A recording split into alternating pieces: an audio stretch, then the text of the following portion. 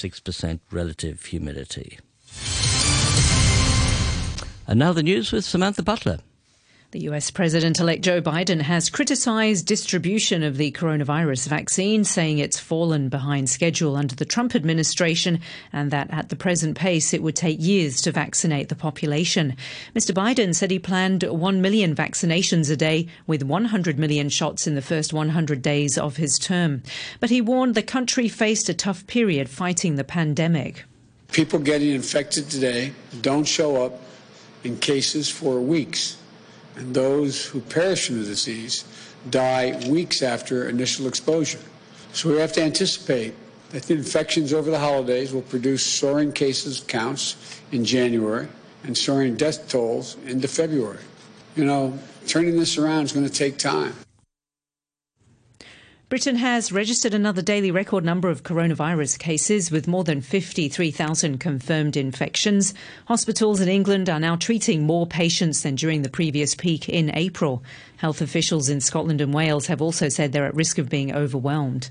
Dr. Emeka Okorocha, an emergency doctor in East London, says facilities are filling up and struggling to cope. We're in a bit of a jam where we can't actually admit patients, and we're seeing patients where we can.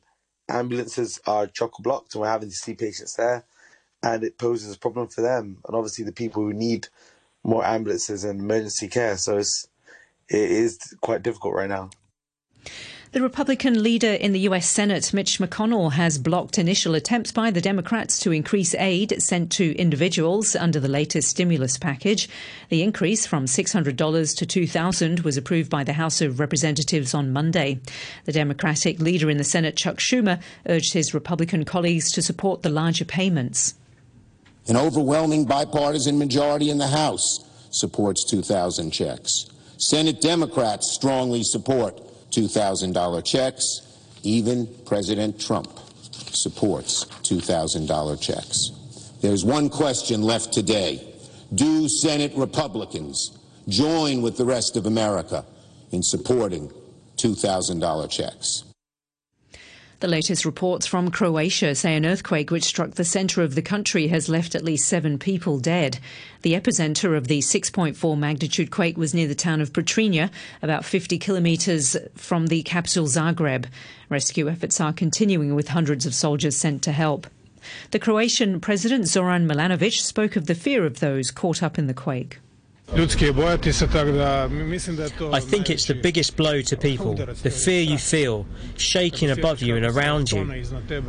What has been destroyed and damaged will be rebuilt. It's a problem, but it's a minor problem, in fact. You're listening to the news on RTHK.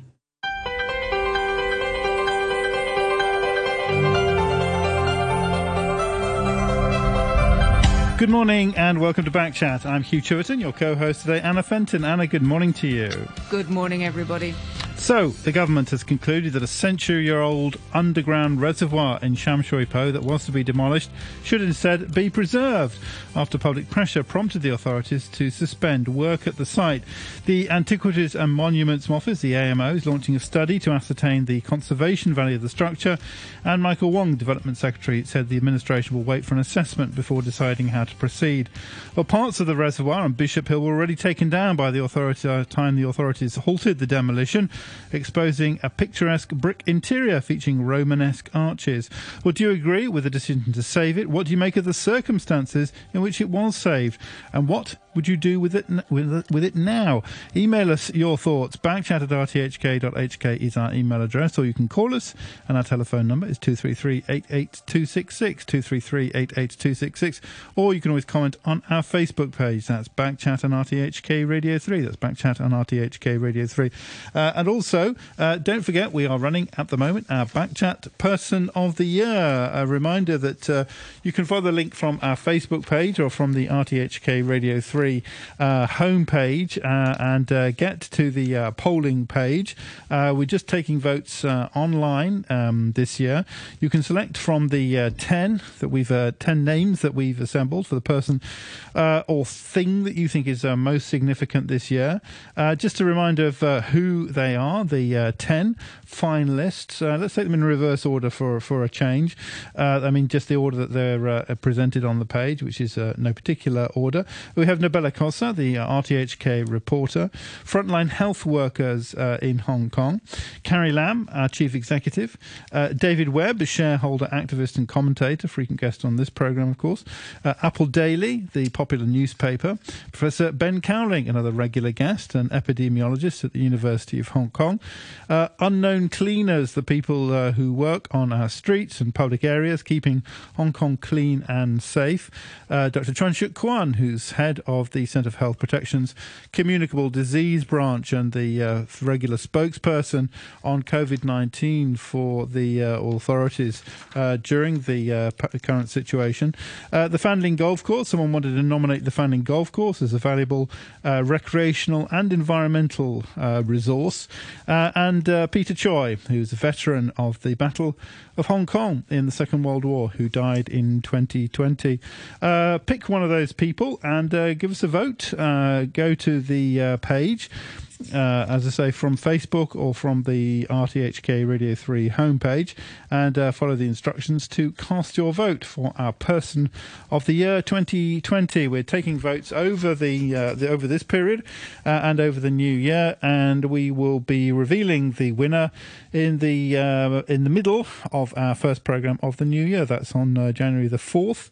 That's on Monday. So voting goes on until 9 o'clock on Monday for our Backchat Person of the Year, and we'll see who the lucky winner is this year. We've had all kinds of people who've won it in the past. Long Hair, I think, had been a previous winner, and Anson Chan. We had a bomb disposal expert from the police who previously won it. We had the members of Occupy Central. I think they were winners, and we had Poi Poi the crocodile as well. Was a winner in previous years. So there you go. That's Backchat Person of the Year. Also, before we go on, I think we should have a little weather update. We've had an email from Dan Van Hoy, who signs himself an outdoor human, also assistant organiser of the Hong Kong hiking meetup.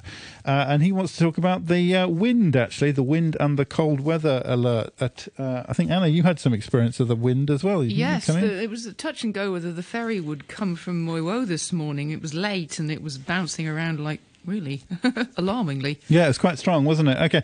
Well, Dan says much the same. He says, just a heads up for outdoor humans. As I write, it's 2.9 degrees Celsius on Tai Mo Shan. The winds are gusting over 90 kilometres an hour on the higher hills, but even in lower elevations such as Sai Kung and Green Island at the west end of Hong Kong Island, it is gusting over 80 kilometres at times. Layers of clothes and a windbreaker are the attire of the day. Take care, everybody. So if it's 2.9 already on Tai Mo Shan, looks like they're heading for ice on Tai Mo Shan. Oh, icicles. Do you remember when there were icicles and they melted because so many people went up to look at them and breathed on them? I do remember that. I was one of the people who went up and got completely stuck on Fei Nor Shan. Yeah, it was quite fun actually. It was snow. It was snow, and as I say, we were completely snowed in. It was an extraordinary situation in Hong Kong. Also, comment, this is related to a discussion, I think yesterday in Backchat, Anthony S. says, on the topic of Brexit and Scotland, to put it in British terms, Scotland has become the X factor in all this. The Scottish people got a raw deal this time. Looks like they are on their way out. The United Kingdom won't be that united after all. See you in Brussels, Scott. Once again, thanks for nothing, David Cameron. Rest in peace, Sir Sean Connery. That is the analysis from Anthony S. Thank you very much indeed. As I say, if you want to comment, backchat@rthk.hk is our email address. Turning to the main topic today, the future and the preservation of this extraordinary reservoir which has been found in Bishop Hill in Sham Shui Po. For this first part of the programme, between now and 9 o'clock, we're joined by Albert Lai, policy convener with Professional Commons and an engineer. Mr. Lai, good morning to you. Hi, good morning. Thank you very much indeed for joining us. First of all, did you know anything about this? It seems to have caught everybody by surprise, this extraordinary structure. Did you have any inkling of what was going on there? No, No, not at all. Not before it was revealed by the residents in Sham Shui Po. Now, because this reservoir has been disused since the 1970s, so everybody thought that nobody actually had a chance to go inside to take a look, obviously, and that apparently even the WSD, the Water Service Department itself, have very little information. When they reported to the District Council, they simply said this is basically underground reservoir, with low special features. So that's why it's all been overlooked by everyone. Well, from the pictures, it looks like it's just got a grassy bank on the top of it. Is it completely invisible from the ground? It is completely invisible, yeah. And that, because usually with this type of underground reservoir, you don't have many entrances. You don't need any entrance, really, except for maintenance. I think there's probably one or two entrance which is blocked. And so over the years, the Kai Fongs there, the residents there, basically use the top of the reservoir. They just assume this is a small playground and had all their Tai Chi and so on over there. But having said that, it is, if you look at the whole saga, it really is a gross mismanagement of our heritage assets, because apparently the WSD had applied to the AMO 3 years ago, for an assessment before they started the demolition. So, but the AMO basically, ignored the request and just gave the approval and go ahead. So that is really quite alarming. That the system has failed again. Remember the saga about King Yin Mei, on the Hong Kong Island side. There's another heritage. And that the government, kept ignoring that the significance of the site until demolition started in King Yin Mei. So that story was quite similar to this one. Because once they're knocked down, aren't they? It's too late then. Yeah. So I think now. If you look at this site, this was built over 100 years ago. It was completed in 1904, and that as far as we know from the documents so far, this is the second oldest underground reservoir in the Kowloon area, and there's another one in near Yau Ma Tei. So this site definitely has a lot of significance, and because of its structure, this Roman-styled pillars and so on. So that certainly, it's no doubt, it is really worth conserving. But I think actually the focus now should really be on why the system has failed us again. And the fact that we have this AMO, we have AAB, the advisory body, and also the Heritage Commissioner, and then you have the Secretary for Development as the conservation authority under the ordinance. So none of this actually work. So that is something that call for a serious reform of the entire system. Is it that they don't care, or that nobody takes accountability? Now, we actually had quite a series of similar incidents over 10 years ago. Actually, that was back when Carrie Lam was Development Secretary, and under her watch, we had lost a few heritage sites, and King Yin Mei, as I just mentioned, after the demolitions began, she immediately came into the picture and then declared this to be a provisional monument and so on. Now, so even in those days, we know that the system is faulty. In fact, in my other capacity as a director of the Conservancy Association, we have submitted quite a few papers in those days to the government to ask for reform of the entire system, like, for example, turning AAB into a statutory body, like the Town Planning Board, so that they have the authority and broader representation to oversee the conservation of heritage. Now, but no reform has ever been taken at all. And that the AAB, the advisory board, do not have an independent secretariat. So, in other words, although we do have some experts there, but they can't do anything unless until the AMO, representing the government, pass information to them. So in this case, the AMO basically ignore the request from the WSD, and apparently they didn't pass much information at all, and they didn't do any site investigation themselves. And so the AAB became rubber stamp to allow the demolition to go ahead. So I really think that this is time to start a serious reform of the entire heritage conservation system. So they're just slack? Yes. Now, if you really look at the root causes, I think one is that heritage has never been seen as a serious, has never been on the top of the agenda. More than that, Albert, I can take you back to the days when I used to write speeches for the great Donald, the other Donald, and he would say quite openly that if they want heritage, they can pay for it. That's right. And structurally, we have. I mean, this is actually. We have some built-in structural flaws in the system. Now, because the Secretary for Environment, which is obviously responsible for Secretary for Development, and is responsible for development, is also the Conservation Authority. So how can you have one person? On one hand, he's pushing for development. On the other hand, he's pushing for conservation at the same time. So that actually we see that as an inherent conflict, right from the top.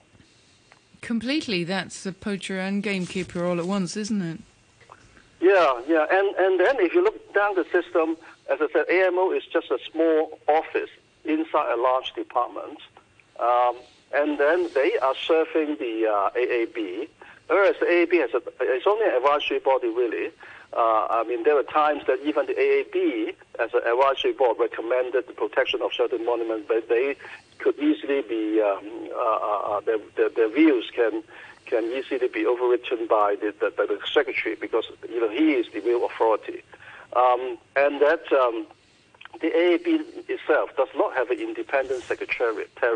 So even if certain members wanted to investigate into issues like this, they don't have the resources, and they don't have independent channels of information. So independent is another problem in the system, or the lack of independence, rather. Well, sorry, one thing that strikes me is, I don't know, you're not really a historian, Al, but why were they building this kind of reservoir in 1903 in Sham Shui Po? I couldn't imagine there'd be a need for that kind of thing then. Do you know? Well, if you talk about the need for reservoir, there is really a need, because now in those days, Kowloon, this was built actually in 1904, just after, actually during the time when the British got hold of new territories. Yeah. Now, because Kowloon's population was expanding at that time, so there's not enough water supply. In fact, when we look at the historical documents in the worst days, there's only 1 hour of water supply for the whole of Kowloon at one time. So that's why they urgently need to. So that's why the government at the time, the colonial government, builds the Kowloon Reservoir, and then they have to bring the water up to this underground reservoir. This is really a service reservoir. So they are at the top of the hill, so that they can provide pressure by gravity, to the entire population in Kowloon. So this is very, you can say it's a stand-up, but it's also a very ingenious system to take advantage of the topography of the Kowloon Peninsula for water supply. So that was a gravity feed. That's right. Facility. That's right. That's the whole purpose of the reservoir. So you pump the water from the Kowloon reservoir to this underground reservoir in Sham Shui Po, which is at the top of the hill, and then by gravity it can feed to all the everyone in Kowloon. Okay, we've got a caller on the line. Our number is 233-88266. We'd love to hear from you. I think it's Guy. Guy, good morning to you. Good morning, Hugh. How are you? I'm very well. How are you? Not bad, thank you. Good. Merry Christmas. The last of the sunshine, perhaps? Yeah. I'd like to talk about the reservoir. First of all, I did send in an email. Yeah. There's a very interesting article entitled Bishop Hill, and under the headline of preservation. And the groups who use Bishop Hill, otherwise known as War Chai Hill, have been doing a lot of work up there and trying to get some interest from the government in developing it as a general recreation area. And they really weren't aware of the fact that there was this Romanesque reservoir underneath the summit of the hill. And neither did I. I used to run around the perimeter at the top quite regularly. I'd run up the hill and then run circuits around and down, and I never realized there was such a structure. So there's nothing to see then at all? No, I certainly never saw anything. So I imagine that when this demolition work started, somebody managed to sneak in and have a look and realize what was going on. Is it fenced off then? Is it the top of the hill? It's right at the top, yes, I imagine. But, again, I don't know, but I imagine they pumped water up there and into this huge reservoir. So sorry, Guy, but you ran round the edge of it, did you? But the top of the hill is fenced off. Is that right? The actual summit was fenced off, but there was a very nice undulating perimeter circuit track around the top, which I used to run. It only take about 5 minutes per circuit. But yes, it's a beautiful green lung in the middle of Kowloon at the back of the police club in Boundary Street. The other thing I'd like to mention, since the subject of conservation in general came up, is my attempt to get the AMO and the AAB to accept that Hong Kong's oldest man-made structures, which are the boulder trackways, granite bridges and stone waymarkers, which preceded the British by 2 or 3 centuries, should be granted monument status. And they're called Hong Kong boulder trackways, and they used to emanate from Kowloon Wall City up the middle and both sides of the NT. There were examples also on Hong Kong Island, and very, very good examples of them are still to be found in the country parks and the rural areas of the New Territories in particular.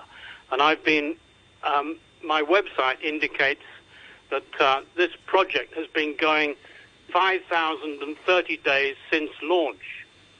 And my attempts with the Commissioner for Heritage and the AAB to get some attention have always fallen by the wayside. In fact, once I did get the attention of the AAB, they told me that I could come along eventually and give a presentation. They never called me, and in fact they spent $800,000 on a consultancy doing what I'd already done before. So it would be nice if there is any genuine interest in resurrecting Hong Kong's attempts at cultural preservation, that this could be included. It's bizarre that these examples of Chinese ingenuity in Hong Kong are being totally ignored. Yeah, those are the old trackways that you see, as you say, in the country parks and some other places, which were made with those very, very solid stones, and you see them going up through wooded areas and things like this. Fairly common. How do you know if they're old or not? Are they all old? I'm just curious. Yes, they must be 200 or 300 years old. I'm no real expert, but other people who've looked into it in the past, in fact, the Hong Kong Archaeological Society did a survey. Am I still there? Yes, you are. Yeah, go on. Yep. They did a survey for the then Urban Council in 1982 through to 1985, produced a report, recommended that they should be preserved and made into monuments, but even back then nothing was done. So it's a great shame, and they deserve to be recognized, preserved, maintained, and in fact turned into a form of eco-tourism, perhaps. Yeah, they are very striking, exceptional. Yeah, the huge stones that have been, lifted up to those great heights, crossing the hills and so on. So you said there was a consultancy that was done.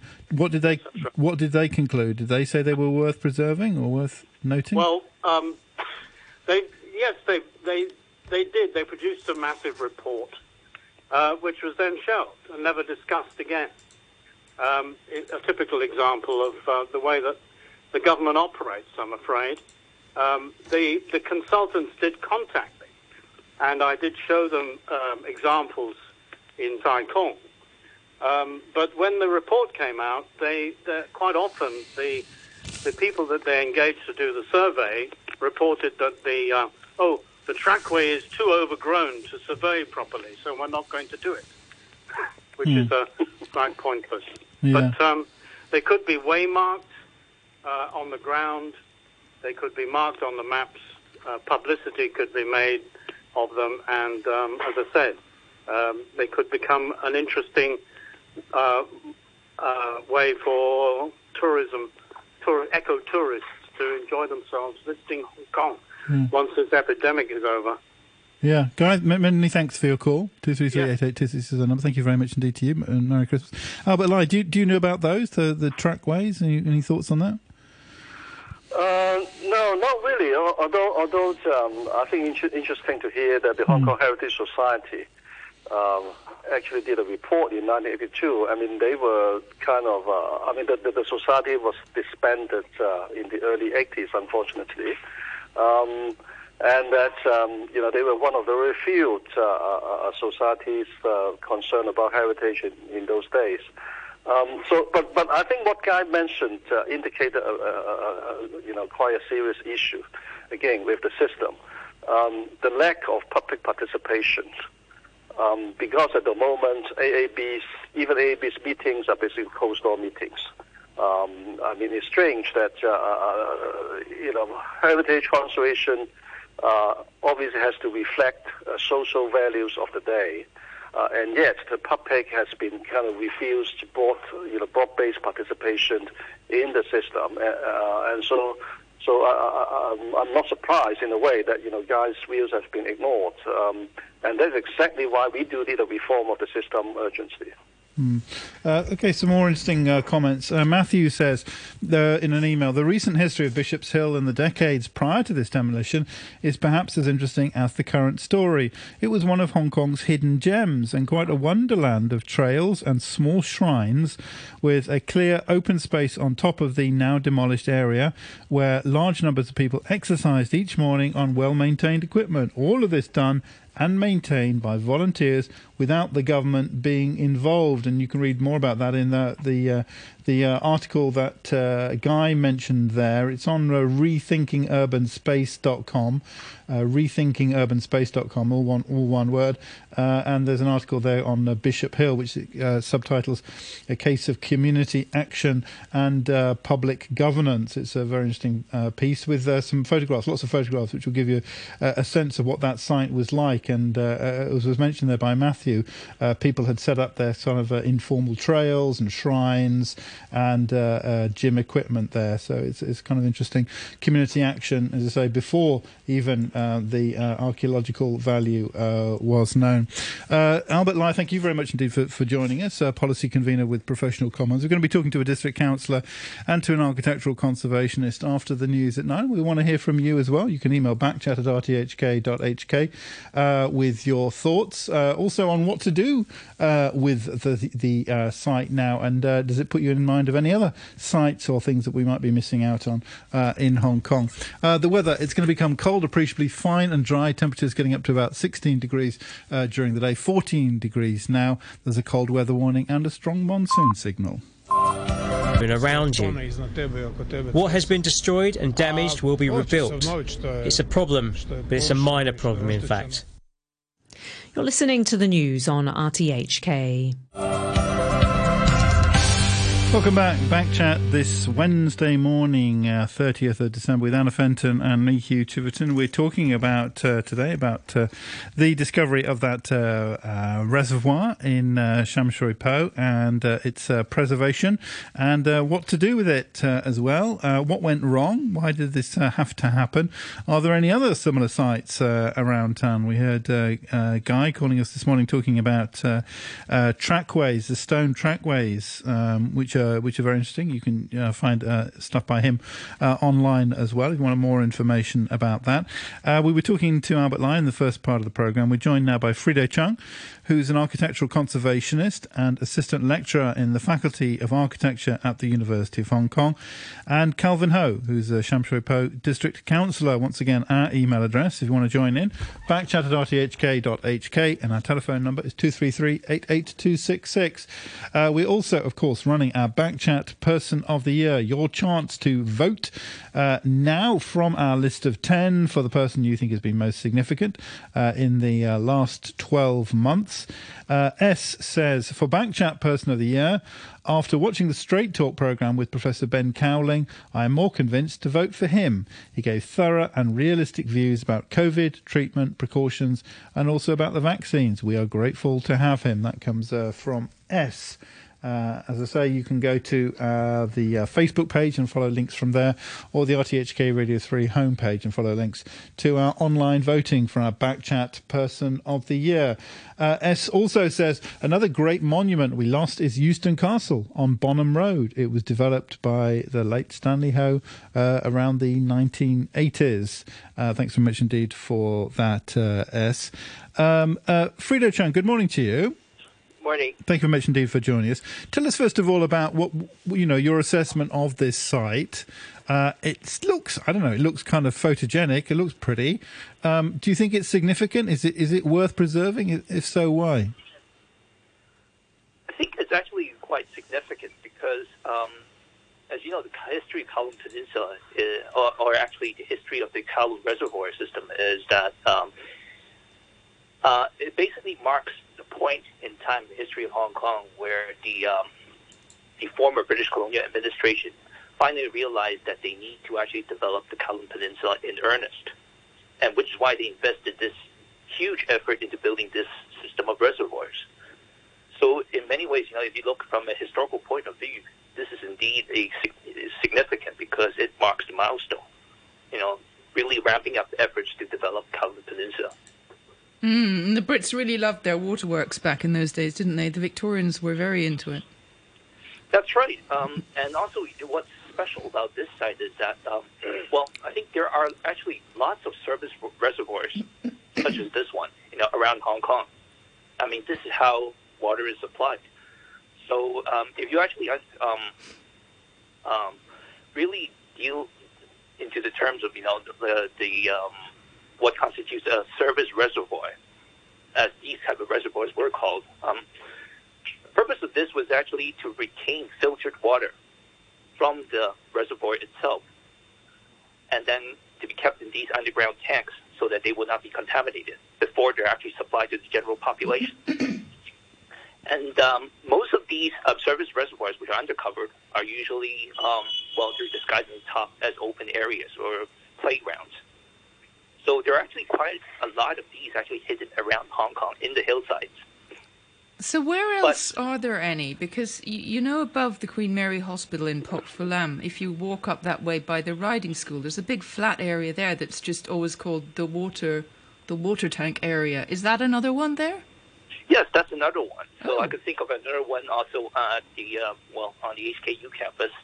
Well, one of the water tanks, or actually deservice reservoirs in the HKU campus, has been demolished, so to make way for the new Centennial campus development. So, yeah, certainly. But what makes this rare is that it's seldom that one of these decommissioned tanks become visible, as in the case as how it actually unfolded dramatically in the past 2 days.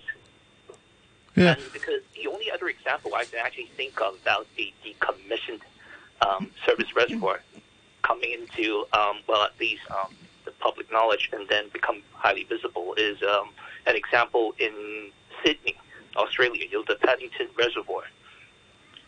And the Paddington Reservoir in Australia actually bears remarkable similarities to what we see in, at Shek Kip Mei on top of the Wachai Shan. And so and then what the Sydney government did was that, in 1999, they've actually made it, they declared it as a heritage site, and then it underwent adaptive reuse and was transformed into an urban space, a park. And now it's actually a landmark, and then it's a highly treasured asset in Sydney, and then it actually does wonders, in promoting cultural tourism. Yeah, but we'll talk a little bit more about its future in a second. But what do you make of the circumstances? I mean, it seemed that, frankly, it was public pressure that saved this rather than the administration. What was going on? What happened? Well, I think there are actually several factors in place. So it's about, I think, first of all, if you look on the macro level, I think it has to do with policy and how the notion of built heritage is defined. In the past, the notion of built heritage, as defined by the government, is usually relegated to buildings in particular, not infrastructure. So, as in, dams. Well, except for the Tai Tam Heritage Trail is very well preserved, isn't it? All the That's right, features there. But that policy shift only came about in 2009. Okay. So that actually was the turning point of how the government chose to define built heritage, or at least the notion of built heritage, so that it actually encompasses infrastructure works as well, such as the Port Folam Reservoir and also the Tai Tam Reservoir. Mm. But unfortunately, the notion of built heritage, or at least when it's applied to infrastructure, is actually still not quite clear, because if you look at the list of infrastructure sites which has been declared heritage, they're all above ground. So they're actually quite tangible. Whereas in the case, in Shek Kip Mei, it's actually subterranean, so it's not accessible, it's not visible. And I think this is where the problem came in. So this brings us to the second problem, where when it comes to bureaucracy, and it has been said that there's a lack of communication between the department, which I believe is true. But more importantly, I believe that it's actually important, when we assess heritage sites, to actually be there physically. So to actually send, let's say, an AMO officer to visit the site, not just rely on photographic surveys or, photos or reports compiled by a third party. You actually have to be there on site, and this is how we generally do things in the heritage conservation profession. But unfortunately, in this case, this unfortunate series of events happened because nobody actually went down to the site, open the hatches, go down and take a look before demolition. So why right now, at this point in time, did suddenly somebody decide, let's demolish this? Was there a developer at the back of it with their BDI on this nice flat site thinking, I'll have that, thank you? I'm not sure if developers are involved in this because it's, I think it's mostly about due diligence, I would say. What, in case it was worried about a landslip or a hole, or why now? Why suddenly get all active? I think there was, from what I understand, that the land has actually been left vacant for some time, and then, it's like, well, we've heard it was being used as a running track and a sports facilities. Why couldn't it remain like that? Well, yeah, that's the question which I would also ask myself. So I'm actually not quite clear about why. Because usually, for most of these reservoirs, as I said before, they're actually used as recreational areas, and that's the general practice. And the fact that, that there is an effort to try to resume this piece of land, or actually to return it to the lands department, meant that maybe there are other plans. Well, doesn't that suggest develop that the to site? you? I don't know, it's for something, but we're not sure as to what. Apparently, there is a category of I think some of the places that you mentioned would fall into the official category from the Water Supplies Department of a service reservoir roof that can be used for recreational and other activities. But this was not one of them. That's why it was fenced off. So I think the recreational activities were kind of going around were in the area around the summit and up to the fence, but not actually kind of in the fence. So it was in a slightly different situation, as I understand it, from other similar kind of service reservoirs. Let's maybe bring in now Calvin Ho, Sham Shui Po District Councillor. Mr. Ho, good morning to you. Good morning. What was the story here? What actually happened? How far had the demolition gone, and who blew the whistle? I think there are many problems and negligence during the consultation process. First of all, in the original document of the Water Supply Department, it is clearly stated that it's a surface reservoir. Even on the map of the Lands Department, it is also clearly stated surface reservoir. But the WSD changed the word to water tank during the consultation period. Even giving the document to the district council, they use water tank. Why they changed the word? That's the first thing. Second one, to the AMO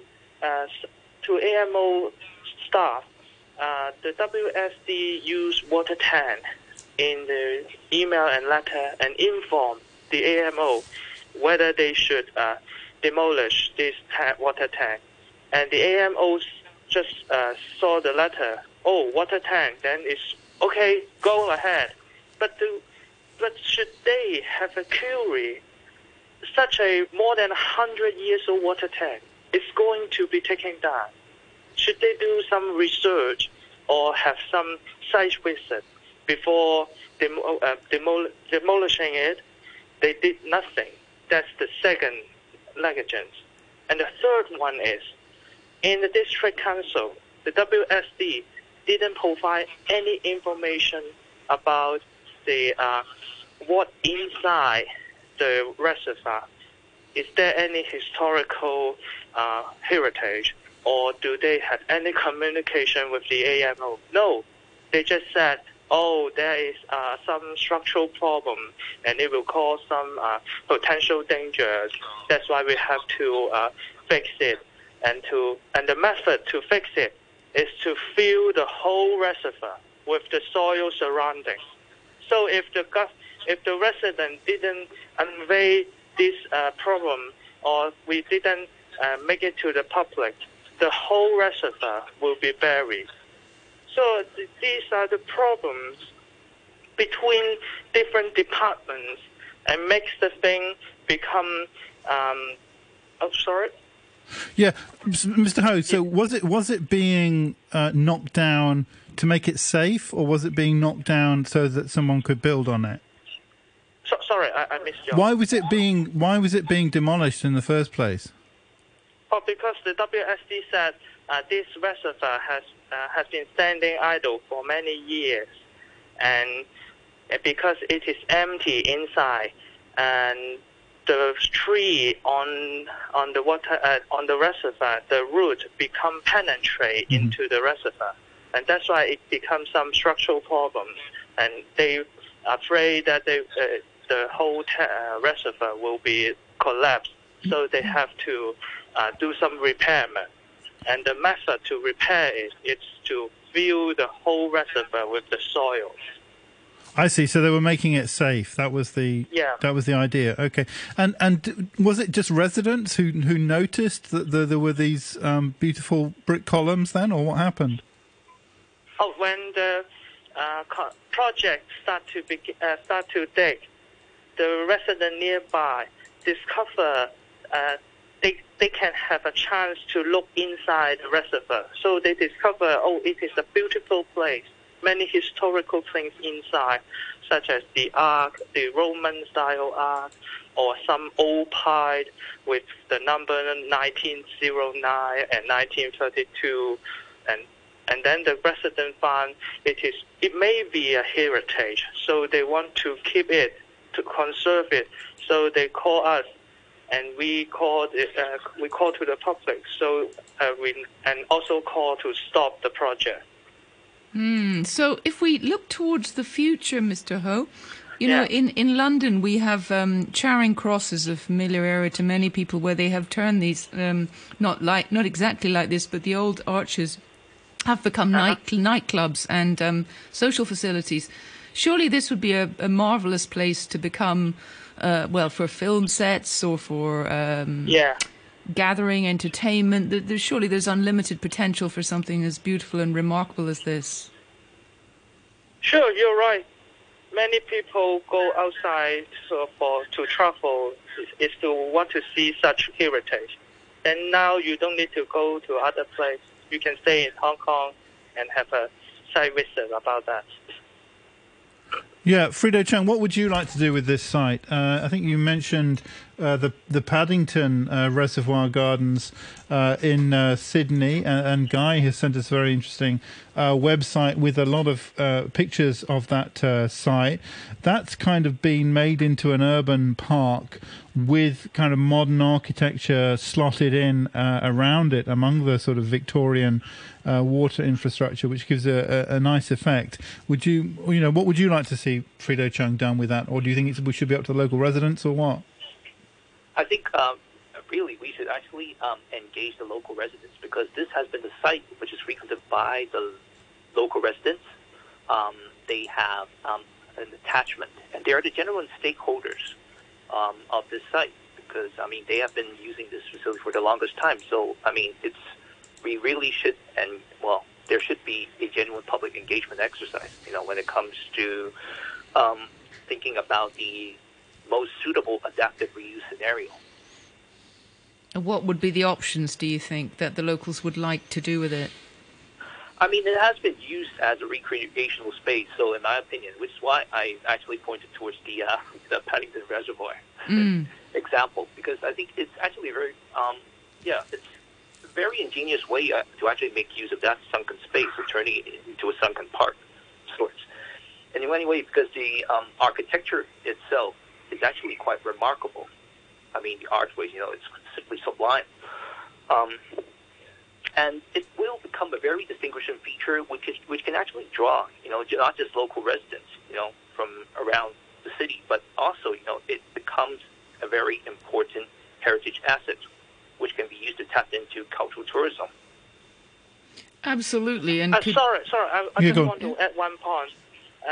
Originally, the residents nearby, they built some recreational amenities by themselves on the Bishop Hill, just on the top of the reservoir. So the will of the residents is now want to conserve this place and also make it to public, so that everyone can enjoy it, and the resident nearby can still do sport or do some recreational activities in the reservoir or with this historical heritage. Sure. So to turn it into a park or something like that, or that would be the ideal thing? So the ideal things for the resident would be to conserve it as a historical heritage. But in the meantime, this heritage can be a public place for the residents to have some recreational activities.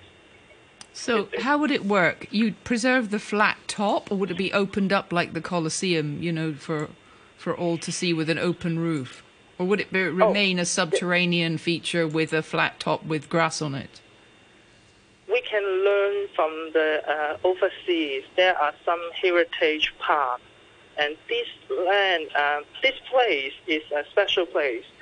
When we make it public, we find it. We can make it into a so-called like a special gym room, because it is a very large place, and many areas they can play table tennis inside it. They can play badminton, or even they can do gym inside. Because if you go to the Bishop Hill, residents nearby, they build some gym activities or some amenities among the whole hill. So these kind of amenities, they can move into the reservoir, so they can do it inside it. So they think conserve this place and make it public, so that they can do the daily life activities inside the reservoir. So how big is it? Say, what are the dimensions? It's 4,300 square meters. That's quite big. That's quite big. Yes, Yeah. It's very big. It's enough space for doing that.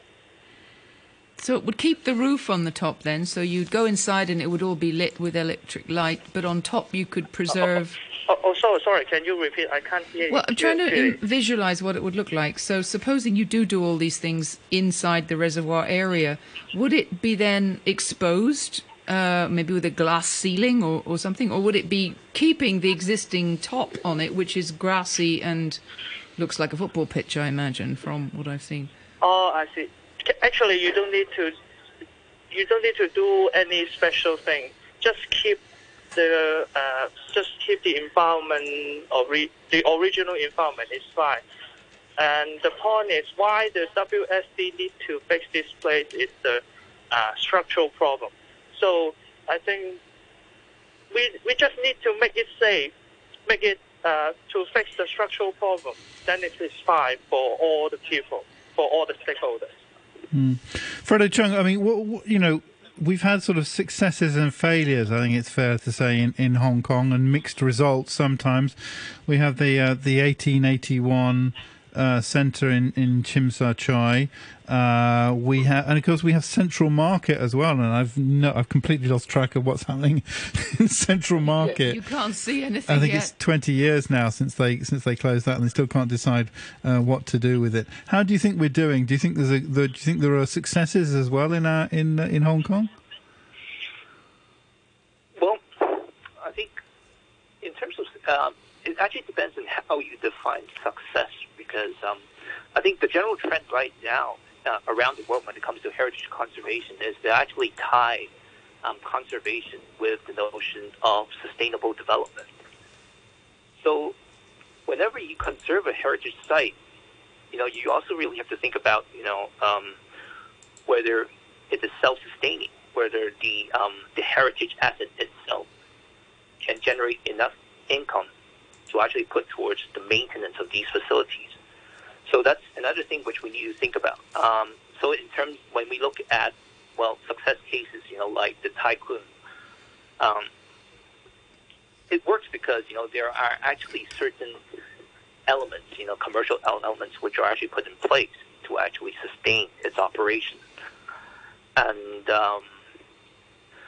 but other examples, like in the traditional notion of actually turning heritage assets into, let's say, museums, those are actually the, I would say, the worst case scenario, because generally most museums actually lose money, and it becomes a strain, let's say, in public coffers. So it's just like investing astronomical amounts of money to actually upkeep these heritage assets, but at the same time there's no payback, so it's actually not sustainable. So something like heritage hotels or kind of boutique Yeah, that's right. Premises as long as it can sustain itself. Yeah. So like the Crown wine cellars in Deepwater Bay Drive, Yeah, that I is think actually it a very is. good example. I mean, it's a very ingenious use of military heritage, which otherwise, there's no other use. Nobody could think of any other use, but for some reason, it just works. It just clicked together.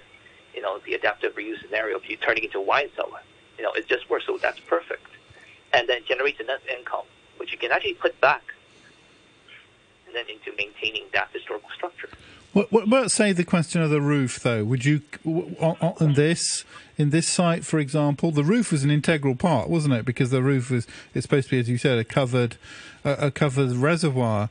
So would you leave the roof on, or it might be more attractive as a park if you take it off? So what would you do, Fredo Chung?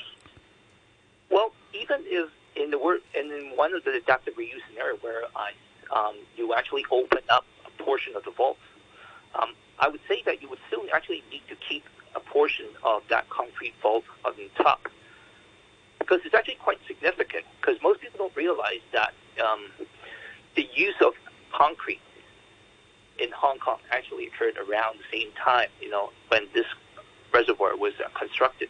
So it's around the turn of the century, so late 19th century and early 20th century.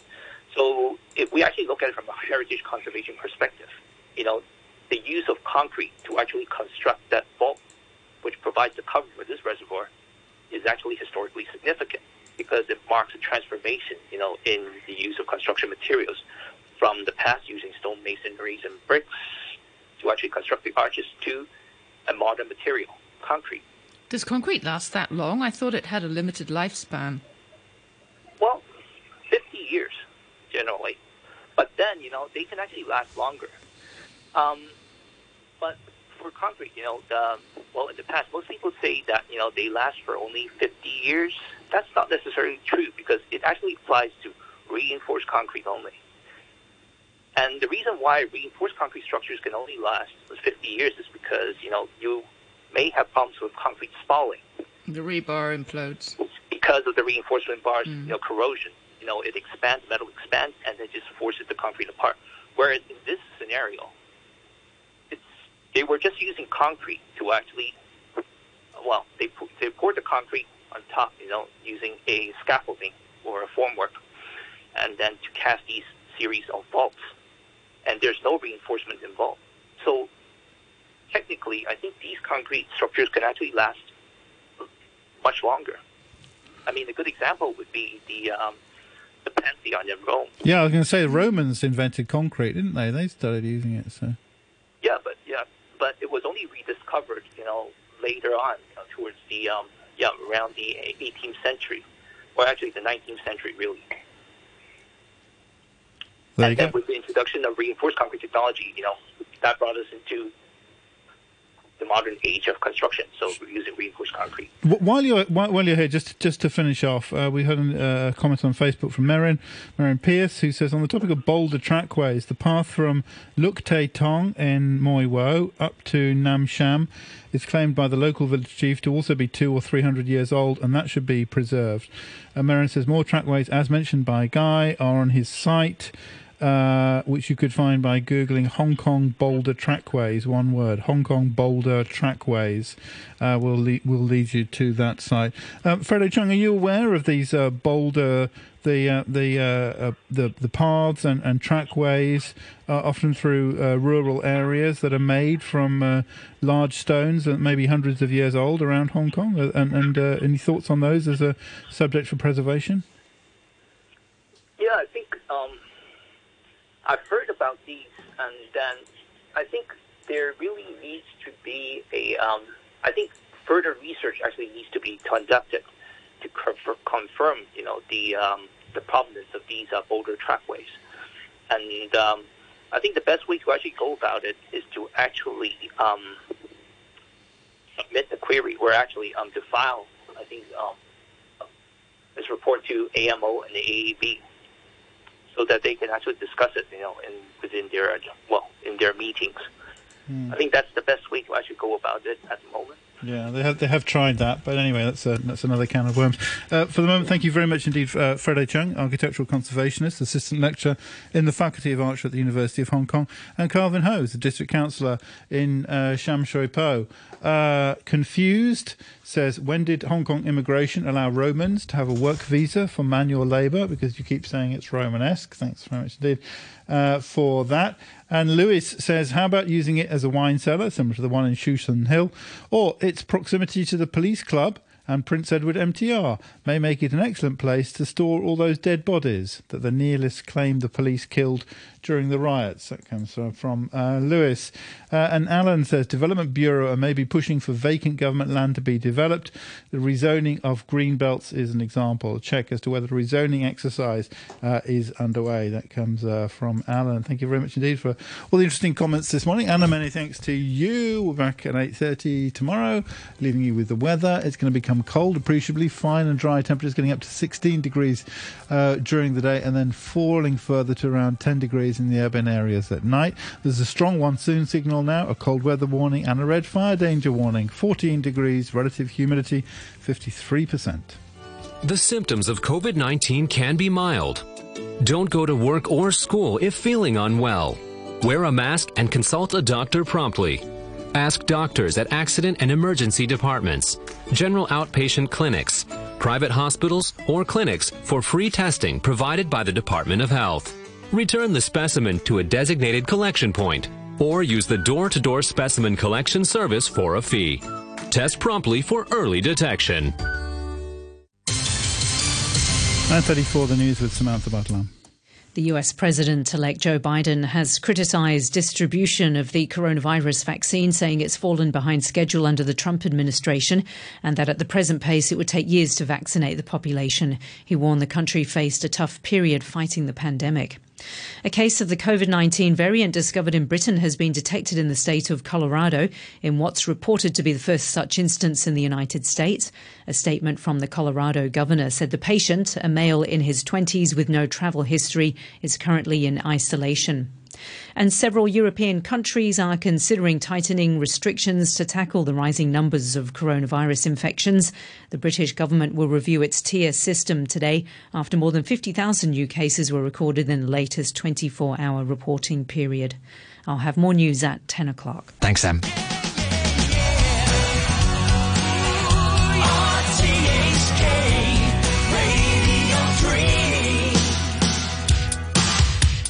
Good morning.